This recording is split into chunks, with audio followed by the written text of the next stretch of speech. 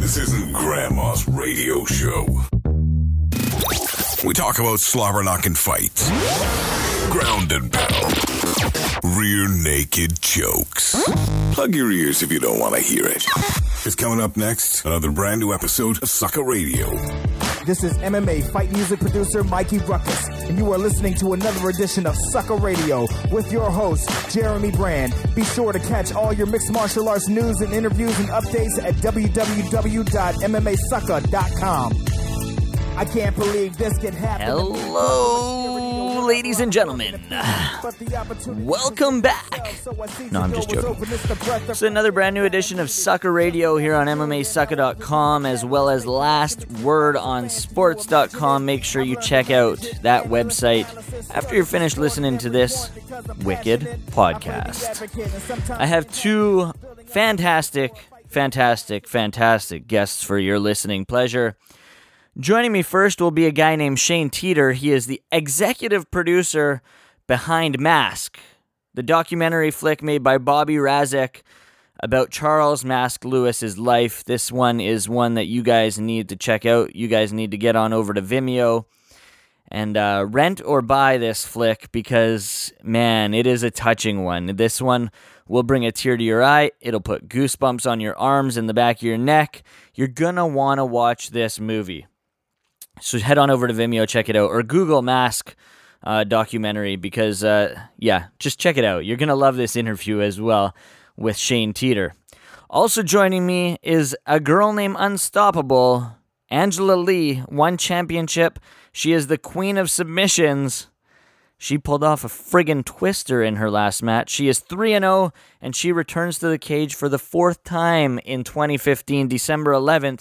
So I will chat with her about her background, I will chat with her about her future, and I will chat with her about this upcoming fight, which includes, on the same fight card, her brother Christian. Pretty damn cool story. So it is fight week, yet again. UFC Fight Night 79 goes down from Seoul, Korea. Benson Henderson versus Jorge Masvidal in the main event. This one's an early one, folks. I don't know how many North Americans are going to wake up to watch this, but Benson Henderson, Jorge Masvidal main event. Dong Hyun Kim ×2. Pretty interesting that there's two Dong Hyun Kims on this same friggin' card. Takes on Dominic Waters in the co-main event. Sexyama Yoshihiro Akiyama takes on Alberto Mina. Sam Cecilia takes on Du Ho Choi. Dongi Yang takes on Jake Collier. And I'm not sure whether that's the start of the main card or not, but there's some, it's a lot of local talent. Koreans, Japanese, a lot of the Asian talent is on this card. So if you want to wake up early, this is a fight card for you. I'm not going to talk about much else. Just before I get to this interview, I'd like to thank my sponsors, Unique Kennels. Check them out at Unique Kennels 71. Make sure you check out proambelts.ca or .com. Sorry, .ca. proambelts.com for all your championship belt needs, and floathouse.ca for all your sensory deprivation tank needs. So I'm going to get right into my first interview with executive producer of Mask, Shane Teater, right after this. This guy is the man behind a company you may have heard of, Street Made, and more recently, he is the executive producer behind the highly acclaimed documentary Mask about Charles Mask Lewis. He is Shane Teater. Shane, thanks for joining me today, man. Yeah, glad to be here, and thanks for having me on. Appreciate it. Definitely. Now, Mask is a guy that, a lot of the mixed martial arts community grew up with. I mean, he's the man behind Tap Out. He's a guy that was such a polarizing figure within the sport from the inception of MMA up through to the big days when, Brock Lesnar and all these guys were in the UFC.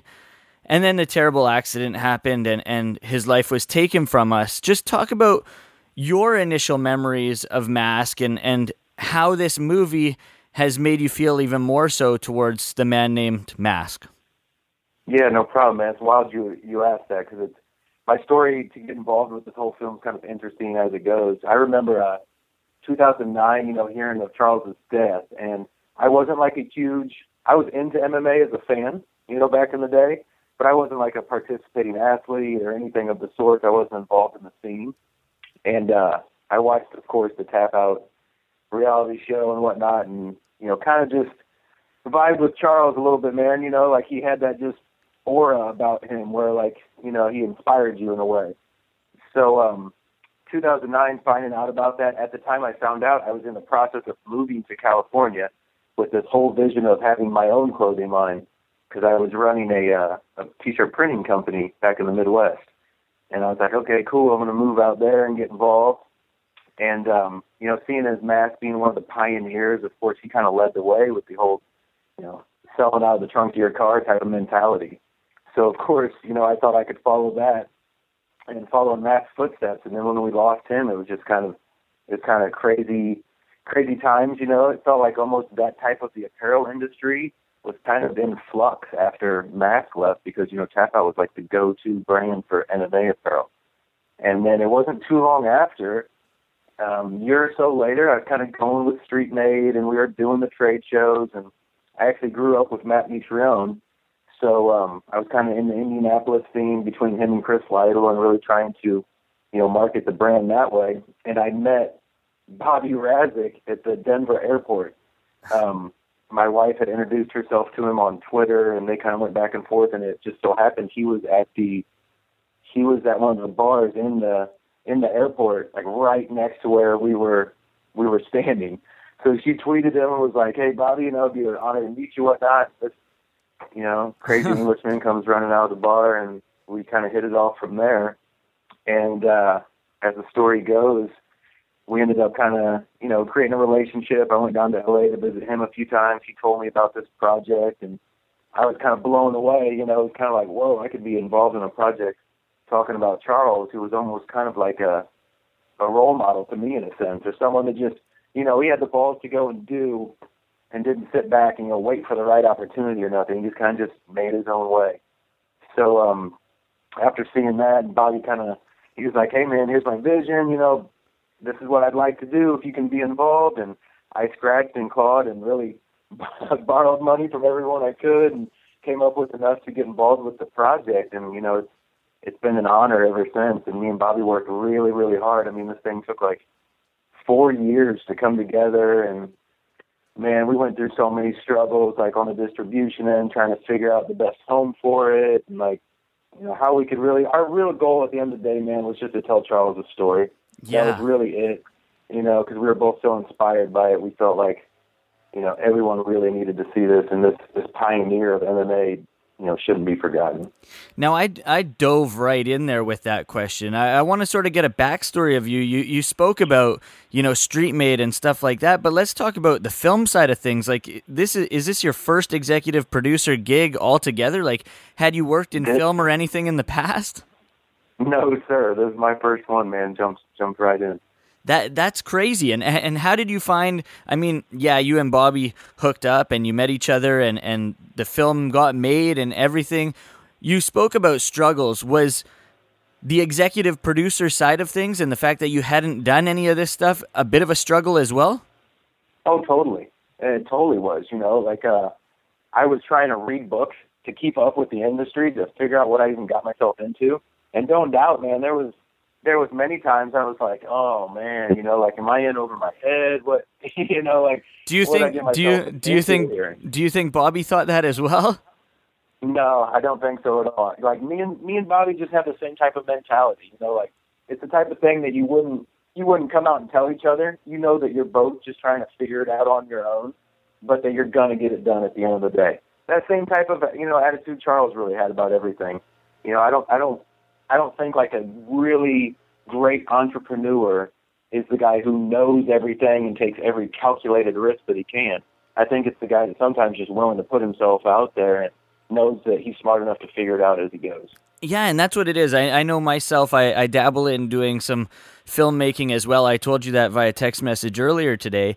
And with that filmmaking, I've spoken to many people in various industries, one of which a tattoo artist buddy of mine who asked me, did you go to school for it? Did you get any training? And I basically said, no, I'm self-taught. I did it all myself. And he said, good. That's the way to do it. If you go to school, you're going to regress. You're going to go and you're going to be that cookie cutter image. So going out and doing this stuff the way you've done it is the way to do it, man. Yeah, I mean, I was happy to learn this way. I feel like, throughout my life, I've just been one of those type of learners. If you tell me not to touch stuff, so I'm probably going to go touch it and just be like, oh, okay. Like I learned from it. Don't get me wrong, but I need to learn through experience. That's just how I roll. Now, I was listening to Ariel Helwani's show yesterday, and one of the Tap Out guys was on the episode, and he was talking about how this movie was actually being filmed while Charles was still alive initially. Not exactly the Mask story the way it is this one, but did you know about that story prior to getting involved in this? No.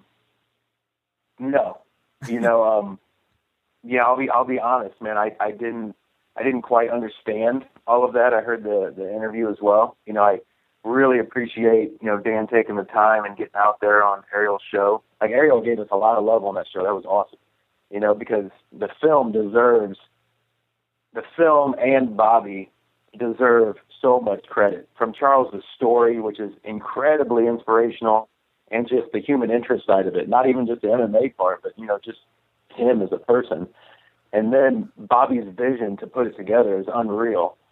But, man, to answer your question, no, and I asked Bobby about it today, man. I was like, what was up with, I know underdogs because, if you were, an MMA fan, you knew what underdogs was. For Tap Out. And then so I asked him, I was like, was, Matt starting off at that? And, he was like, not to the best of my knowledge, like this was something Bobby's vision wanted to create. This was all about him. And if anything could have been added to that interview with Ariel, I would have gave Bobby some more love, man. I mean, this was his baby from the get-go. And, like, I've been with him through all the struggles. I know exactly what Bobby went through to make this film. And it cost us a lot more than we thought. We cut corners where we could, but Bobby put his heart and soul into this one. Like, I saw that dude more emotional, when we screened it for certain people than I'd ever seen him before. So, I mean, that tells you when someone's putting their heart out there like that, like, it's going to be a good piece of work. How much creative control did the other two guys from Tap Out have over this, if any at all? None whatsoever. That's so cool that Bobby and yourself had so much to put behind this. I mean, the story itself leading off the documentary, I mean, you see a whole bunch of the backstory. You see guys that started out with Mask, with Charles in the penitentiary or whatever it was that he was involved with, leading through. I mean, how cool was it to speak with all these guys that knew him on different levels? Oh, it was outstanding, to hear people's impact, especially in, like, the interview process, when you're creating the documentary and someone's sitting down and saying, hey, Bobby Radnick's about to interview you and ask these questions, like, it just brings out a lot of emotion. And you can tell in the film when people are talking about Charles, the emotion that comes out, like Josh Barnett's interview was amazing. I thought that was one of the best pieces we could have added to it. And then when you have people like Joker and, even Scrape and Dan, everyone talking, man, it was just like, you can't hide back the emotion when it's comes to interview time and you're talking about someone like that who had such an impact on your life. It was really impressive to see the interviews when it was done, and then how Bobby's vision kind of crafted it into, just being a beautiful film, in my opinion. I thought it was pretty amazing how it all came together. Did you ever, I mean, you said Mask was an inspiration. Did you ever get a chance to meet him while he was still around? Man, it's crazy. One time Bobby asked me that same question when one of the first few times we sat down. The only time I ever met the dude I was in Las Vegas one time. It was probably in 2008, early 2009, one of those events. And, they were heading to the event. We were heading to the event. And here they came. You knew the Tap Out crew when they were walking through. Yeah. And here they come. I just stopped him real quick, and I was like, Charles, what's up, man? He just gave me a bunch of love, gave me a pound and a hug, and we kept doing their thing. But it was just like, man, right on. got to meet Charles. That was, cross that one off the list. That was pretty cool. So doing this movie, though, do you wish that you had more of a involvement and more of a relationship with the guy? To be honest with you, that's a really good question. That's a really good question, by the way. And my answer would be no. I am sure he was an exceptional human being and someone that was probably really hard to like at times, and also you loved him more than any. But I'm glad I got to kind of know him through this process. And I don't know, in a way, like everything else that happened with Tap Out, the company going, and anytime like all that business and stuff gets involved, it kind of casts like a black cloud on things. It's not always as easy to get to know someone. So kind of meeting him and learning about him through this experience, I felt was a lot more pure and a way to really get to know who he was as a person, not like the businessman or not the brand. I felt like I got to see part of Charles through these interviews and through the voice recordings that was like really the person that he was. So you said, as we said, we touched on it already, you talked about struggles and whatnot. The documentary is now available on Vimeo to rent and to buy. This obviously wasn't the initial way or the initial route that you guys had wanted to go, was it? We were really open to the best way that we could figure out. And throughout the last few years, too, there's been such changes in the industry in general, like how films are put out now. And you have platforms like Vimeo, even YouTube to a sense. There's another platform, VHX, where you can distribute your product. And it's making it a lot easier for, independent artists. But then, we wanted it to go like as big as possible, but at the same time remain in control of our own product. And I say struggle because we had to learn a lot as we went, dealing with contracts and different distributors. And, you could just see how it could turn really dirty at the end of the day. Yeah. And so when, it was probably about a year ago or so, Bobby and I were kind of watching it. We'd always been a fan of like Billy Corben and some of his work. And I think Bobby got to meet him on one of Josh Gross's podcasts and, another independent documentary guy. And, we just always paid attention to what was going on in the industry. And we were hearing different contracts and different deals for a long time.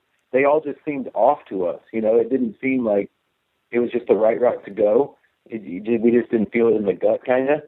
And so when the Vimeo deal came around, we were like, you know what? Because we looked into it on our own and on their website. And we're just like, man, let's try and contact them. Then we started going back and forth, and Vimeo was really into it, obviously because of the explosion of MMA, the brand Tap Out, and everything being involved. And we got to speaking with them, and they're like, yeah, if you guys want to put it here, we'll help you market it, and we'll try and get it out there for you.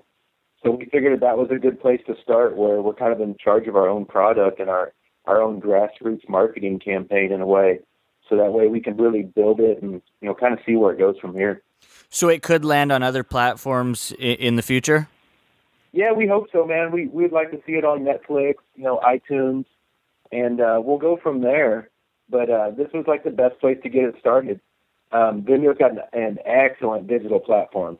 From everything we looked at, it's a really good way to go about getting your product out there in a way that, there's not going to be any hiccups or, websites failing, anything like that. So we want to start here, and then we'll start to look for some different deals probably in the new year, some more areas for people to be able to watch it, possibly on Netflix or an iTunes or something along those lines. That'd be awesome. Now, the obvious goal of the movie was to get Charles's story out there, and you say Vimeo 100%. Was the best way to do it, money-wise and everything. Did you ultimately get what you wanted out of this story? Yeah, I believe so. I believe we really did. I don't think anyone could have told it better than Bobby. I don't think anyone could have told it other than Bobby, to be honest with you. Him being involved in the Tap Out films, him knowing Charles on a personal level. I think we made the right decision to, do what we did as far as distribution is concerned, and also keep our independent kind of integrity, I guess you would say, as far as the film was. Instead of having to go to anyone else's type of genre or make it cookie cutter, we were able to still show who Charles was, which, you know, we're not going to hold back anything. MMA, especially back then, was wild, and Charles was a pretty wild dude. So, like, to get to know him and to tell his story, you know, you had to be able to show it that way, and I think Bobby did an excellent job of that. So after all's said and done, you guys have wrapped things up. The movie is out there for all to see. What was the biggest thing that you learned from this whole process? Man, really, the biggest thing I learned, again, another good question, man, well done. I would say the biggest thing I learned, we kind of touched on earlier, was really just, man, to believe in yourself. You know, Charles, there's this quote, man, Charles says it, I think it's towards the end of the film, where he says, man, to find that real buried treasure, the one the pirates was looking for, you got to get down that deep ocean. You know, and there was so many times through, you know, going through this process with Bobby, like I felt like I was in some deep ocean waters, like, whoa, what are we doing here?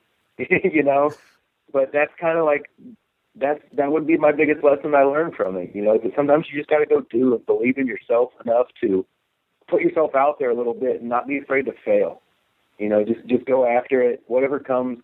You know, like the universe, it works in mysterious ways, and if you believe in something and put your heart into it, I think, you know, good things will follow that. You know, you're going to screw up along the way. That's the way it is, man. It's life, you know. But you learn from those things and you keep moving forward. And I think Charles was a huge inspiration for me to doing that. And then just going through this process, I felt like I took a lot of learning curves, but learned a ton along the way. And now I can look back and say, I'm glad I did all that. Well, yeah, the story seemed to come together pretty cool for you. I mean, you meet Bobby at the airport. You guys hook up, create the film. It's all done. You guys are pushing it. Obviously, you're still going to continue to push the movie and try and get it elsewhere. But what's next for Shane Teater? You know, me and Bobby still have a couple other projects we're working on. A couple we can't really talk about too much. And then one, I'm sure we put out trailers for the history of MMA. That's kind of be something that we've slowly been working on for years.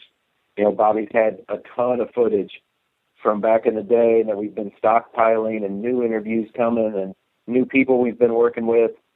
We're not exactly sure how that one's going to finish out, but that's something we're constantly working on right now. And then there's a couple others in the vault that are slowly but surely getting developed as we speak, and then you'll be hearing about them in the near future, I'm sure. Let me ask you this then. If you hadn't have met Bobby in that airport that day, do you think filmmaking would have been in your future? No, I don't. Amazing. I think that's so cool. That's a really easy question. No, I wouldn't have thought that whatsoever. My wife's a photographer too, so it's kind of crazy how it worked out. You know, like, you know, you see things through different lenses, and then you look back and you're like, wow, I'm kind of working in the industry that, you know, you're behind that type of camera. It's wild. But I would have never saw myself there. No, not at all. We said Street Made was your brand. Do you think that would have, I mean, I know you put that on the back burner. Do you think that would have still been pushing forward? Yeah, no, and I'll tell you why. Because shortly after, this is another funny story, we were in Indianapolis helping Meet Drone open a gym out there, one of his MMA gyms, someplace for him to train at. And it was during the Super Bowl. We were heading to the Playboy Mansion for some big party that Bobby, like, had an invite to, and he invited us out there. And then we were going to the Magic Show, which is one of the biggest apparel trade show, you know, in the country, out in Vegas. And on our way, not on our way there, but like the day before we're leaving, my wife finds out she's pregnant. And she was, it was only me and her running the company back then when it was the apparel side of it. So, you know, I was kind of hustling and making sales wherever I could. She was running the operations side. And then out of nowhere, we get hit with baby number one. That slows us down. A year later, out of nowhere, here comes baby number two. So it was a wild ride, man, in the middle of making this film, and then the clothing side. And, you know, once my wife got pregnant, I was out in California as an entrepreneur. You know, like, I wasn't going to leave her hanging, just, you know, sitting with the kids. I was like, you know, I'm going to put the clothing on the back burner, slow down for a while, and try and finish this film out with Bobby and do what I got to do to pay the bills in the meantime. So, like, the clothing side, man, it would have been way too hard, and had to put family first. That's how we do things. Also seems like everything happens for a reason. Man, doesn't it? It's crazy, right? It is. It's absolutely insane. Now, I'm going to leave you with this. I want you to pitch the movie to our listeners right now. I mean, it is on Vimeo. You can rent it, you can buy it, you can do what you want to do on Vimeo, but I want you to pitch it to them and tell them why they should check it out. Great. I mean, hey, if you're a fan of MMA, you're about to watch one of the pioneers lead the way. You know, before Dana, before Lorenzo, they're even in the film talking about Charles. I mean, if you want to see a story that is not only MMA related, but a human interest story as well, then you need to check out Mask. I mean, it's an inspirational story about a man's life who never took the easy road. He didn't take the conventional means of doing things. You know, he kind of beat to his own drum in a sense. And at the end of the day, man, I think that guy really left a legacy for not only his family, his friends, but anyone who watches this story, watches this film, is going to be touched by it. I mean, it's my dad, for instance, you know, doesn't know really hardly anything about MMA, but he sat down and watched the film and was almost moved to tears. You know, and you talk about a 75-year-old guy who's just like, wow, that is a crazy, impressive story. Yeah. You know, and I think the more that it gets out there, the more that it's going to be more of a kind of a crossover type of film where, yeah, if you're an MMA fan, man, you're going to dig it. You know, you're going to see where a lot of the sport came from, and you're going to see one of the pioneers, the only non-fighter that's in the UFC Hall of Fame. I mean, come on, you know, that's outstanding there. And even if you're not a fan of MMA, if you like to be inspired, check out Mask, man. It's an outstanding film, well done by Bobby Razek. Inspiration is a key word right there. I know myself watching it, I got goosebumps plenty of times throughout the movie. I mean, you sitting there with these guys, doing these interviews and whatnot, how many times did goosebumps come onto your arms with the way these guys are talking about Charles? I mean, it's absolutely insane. Yeah, I mean, almost nonstop, because you're dealing with it. It's kind of surreal. You know, you're listening to someone like, okay, I'm involved in this project, but you're listening to people talk about it, man, just in a way that, like, you know, you hope that you would be talked about, you know, if you passed on or something. You know, so it kind of made you think about life in a sense, like, man, I hope when I go, people talk about me like this, because this guy really had an impact on people's lives. You know, it's not just all about like, oh, he blew up a business and he made a bunch of money. No, it's like in his everyday dealings, he impacted these people. You know, he made them feel good about themselves as a person or just life in general. You know, it's hard for all of us, but when you got someone there that's just that shoulder to lean on, or maybe that stronger person when you need someone like that, man, that's an impact to have on someone. It's a very powerful thing. Yes, it is, and I believe this interview was a very powerful thing. Shane, it's been a pleasure, man. Really enjoyed having you on and speaking about the film, speaking about yourself and how you got involved with it. Just let people know where, and if they want to, if they can catch up with you in social media after they're watching the film, if they want to thank you for doing what you've done. Also, where they can find the film. Yeah, first off, man, thank you for having me on. I really appreciate all the support, especially from the MMA community that we've had from Mask. It's really a grassroots campaign, so we're doing everything we can, kind of just like Charles did back in the day, just to get his story out there. As far as contacting me, man, Twitter @StreetMadeTeam, Instagram @StreetMadeTeam, and that's about it for me. The film is on Vimeo right now. You can check out our website at masklewis.com. You can also go to vimeo.com //on-demand/Mask movie. But the easiest would probably be go masklewis.com. You can click the purchase tab, and it's right there for you. Awesome. Thanks a lot, Shane. Thank you so much, Jeremy. I really appreciate everything, buddy. December 12th, the biggest fight in UFC featherweight history is finally on. Champion Jose Aldo takes on bitter rival interim champ Ireland's Conor McGregor. Only one will leave undisputed. Plus, undefeated middleweight champion Chris Weidman puts his belt on the line against Luke Rockhold. Witness history live from MGM Grand Garden Arena. UFC 194 live on pay-per-view. She is known as unstoppable. She's 3-0 in her professional mixed martial arts career, and she is only 19 years old. Please welcome Angela Lee of One Championship to Sucka Radio. Angela, thanks for joining me today. Hi, Jeremy. Nice to be here. So take us back a little. I'm out here on the West Coast in Canada. I hear you were born in Canada before making the trek over to Hawaii. Yeah, actually my parents, my dad's from there, and that's where my parents had me and my brother. So I was born in Vancouver, BC. We moved around a couple of times until moving over to Hawaii when I was 7. So you actually got your start in Vancouver. Nicely done. That's where we are right now. I'm chatting with you from my studio in Vancouver. So that's pretty cool, sort of, that we're in the same vicinity as where you were born. So just take us back to your amateur career. Fairly short, I might say. 2014 was your only amateur fights, 3-0 as an amateur. How'd you get into the sport of MMA? Well, let's see.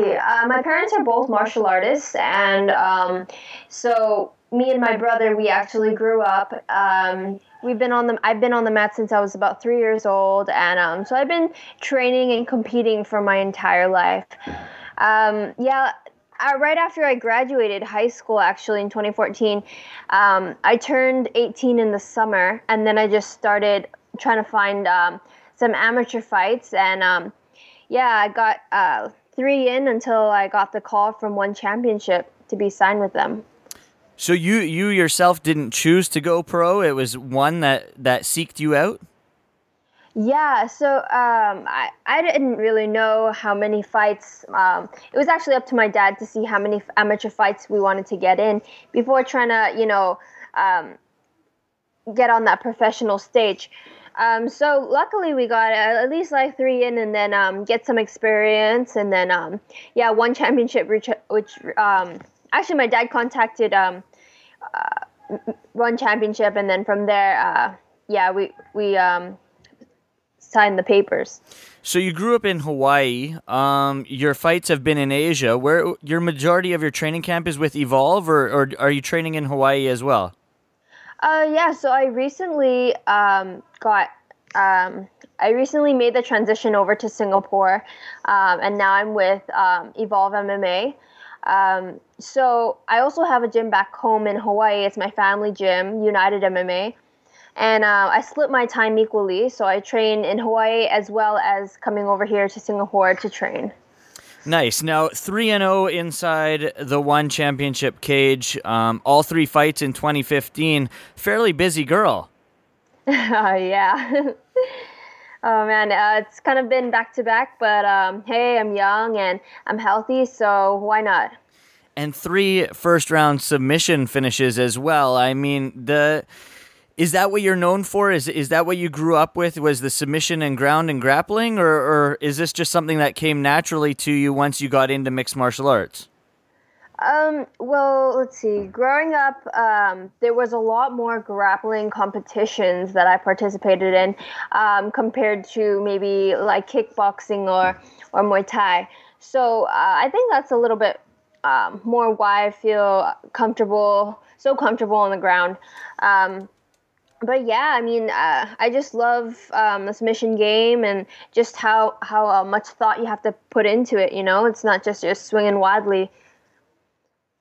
Now, One considers you the darling. They also say that you are, you're sort of their submission queen. What do you say to that? Well, I'm flattered. I mean, I love submissions. I think that it's awesome because it's a fast way to finish your opponent and you don't really take as much damage.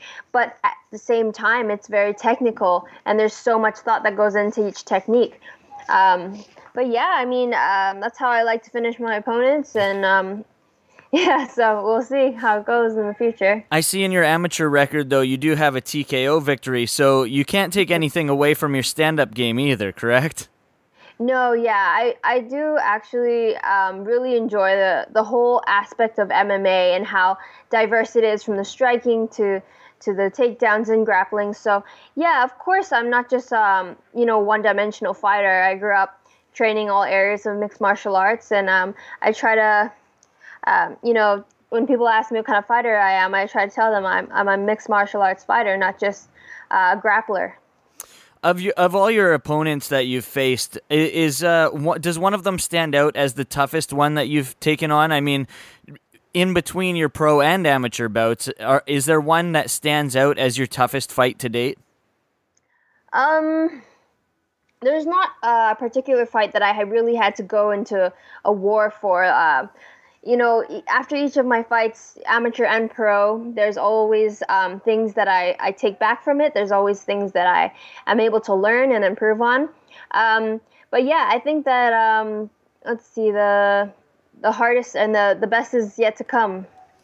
That's a great answer. Now, your last outing, Natalie Gonzalez-Hills, this one is what sort of put your face on the map. You pulled off a submission, one that's not pulled off all that often in mixed martial arts. Up here in North America in the UFC, it's only been pulled off once, and that is the twister. Is this something that you look for in the gym, or was it like, oh my God, I actually got this?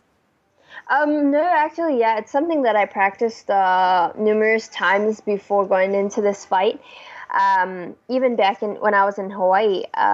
But, me and my dad, we were talking, and we were like, we analyzed her fight videos, and we're like, if it gets to the ground, I think that it would be really neat if you wanted to pull off this twister. So we just drilled it over and over and over. And literally, when I was warming up in the back, about to go out to fight, that was the last thing that I practiced, and so it was just so awesome to pull it off in the fight. Sort of a blessing it made to happen. I mean, the fact that you were practicing it in the back, you get out into the cage, and it happens. How cool is that? Yeah, I was just overwhelmed, man. Like, as soon as the ref stopped the match, I was just like, yes! Like, I couldn't believe it happened. Do you pull it off in training as well? I mean, is it something, you said that you train it, but do you get it when you spar in the gym as well? Yeah, actually, I do. So that's why I felt very confident, being able to actually nail it in training and so go out there, and that's why I was really confident when I tried to execute the submission. Now, the twister is something that Eddie Bravo sort of invented. Is he someone that you look up to in terms of grappling stuff? Yeah, I mean, of course, there's so many amazing submission specialists. I mean, especially over here in Singapore, Evolve, one of my teammates, Shinya Aoki, he actually pulled it off as well. Yeah. But actually, the person who inspired me or taught me to do this technique was my dad, and he has a huge arsenal of techniques, and so he's the guy that helped me pull off this submission. Has your dad ever been in the cage? Fortunately not. MMA is so new, and so since he started his family young, and he was mostly coaching, but yeah, he's an amazing coach. Now, no doubt about it, he would be an amazing fighter too. December 11th, you'll take on Lena. I'm not going to try to attempt to say her last name. A similar record to yours. She's 3-1. Fourth fight in 2015. What do you know about her, and what do you think she brings to the table that your past opponents haven't? All right, yeah. So Lena, one thing about her, she's aggressive. She's a well-rounded fighter, just like Natalie, actually. Has some experience, and she's won 2 of her fights by submission, one by a knockout. So I think that it's going to be an exciting fight. I think that it's always really exciting to see a women's MMA fight. And hopefully, we can show everyone, what we got. So it'll be good. Now, the coolest thing about this, I posted it on MMASucka.com. It got a lot of fanfare, is the fact that your brother Christian is going to be on this card as well. How cool is it that he's making his debut on the same card that you're fighting on? Oh my God, it's so awesome. I can't even find the words to describe it. We've been training with each other from like baby days until now, and it's just it's so great to be able to have the opportunity to do this together and to showcase our skills on such a big stage like One Championship. Now, he holds many titles under his name. He's a grappling specialist. He's got pankration championships. Just explain to our listeners what they can expect to see when he enters that cage. I mean, he sounds like he's going to put on a show. Oh, yeah, for sure. Like I was saying to someone earlier, if you guys thought I was good, wait till you see my brother. He's just I don't know, something else. He's a beast. When he gets in that cage, it's going to be nothing but fireworks, and you guys will definitely be entertained. And you don't hear guys that making their pro debut as young as he is. What made him choose to take that next step to become a pro? He's been training his whole life for this, just like I have, and he wants it so bad. He wants to be a world champion, and the younger you start, the more experience you have, and he's just seizing this opportunity and gonna make the best out of it. Yeah, you two are easily, 19 and he's 17, correct? Yeah. Easily the future of mixed martial arts right there, and as siblings, it's got to be something that's very tough to sort of wrap your head around. I mean, at that age, how do you keep so grounded? It's something that my parents has helped us since we were young, just teaching us the right values, just to be humble people, and we love to train, we love to fight, we love mixed martial arts, and that's why we're doing this, we're just following our dreams. So 4 fights in 2015 after this upcoming one, December 11th. What does 2016 hold for Angela Lee? What are your goals? What do you look forward to? What's on the horizon for you in 2016? Oh, man, I'm so excited for next year. I know it's going to be filled with a lot of exciting things, and there's going to be big things in store. I'm just hoping to stay busy, train hard, and hopefully, good things are going to come. That was so vague. Honestly, I have no idea what's in store, what my fight schedule will be like. Hopefully, I know there's no women's champion in one championship yet. That's one thing for sure, and that's one of my goals. I don't know if it's going to be next year. I'm hoping to just, finish all my fights very impressively, very dominant, and hopefully getting a shot at that title soon. Really, how could you deny yourself a title if you're 4-0 inside the one cage with all first-round stoppages? Well, that's what I'm going for.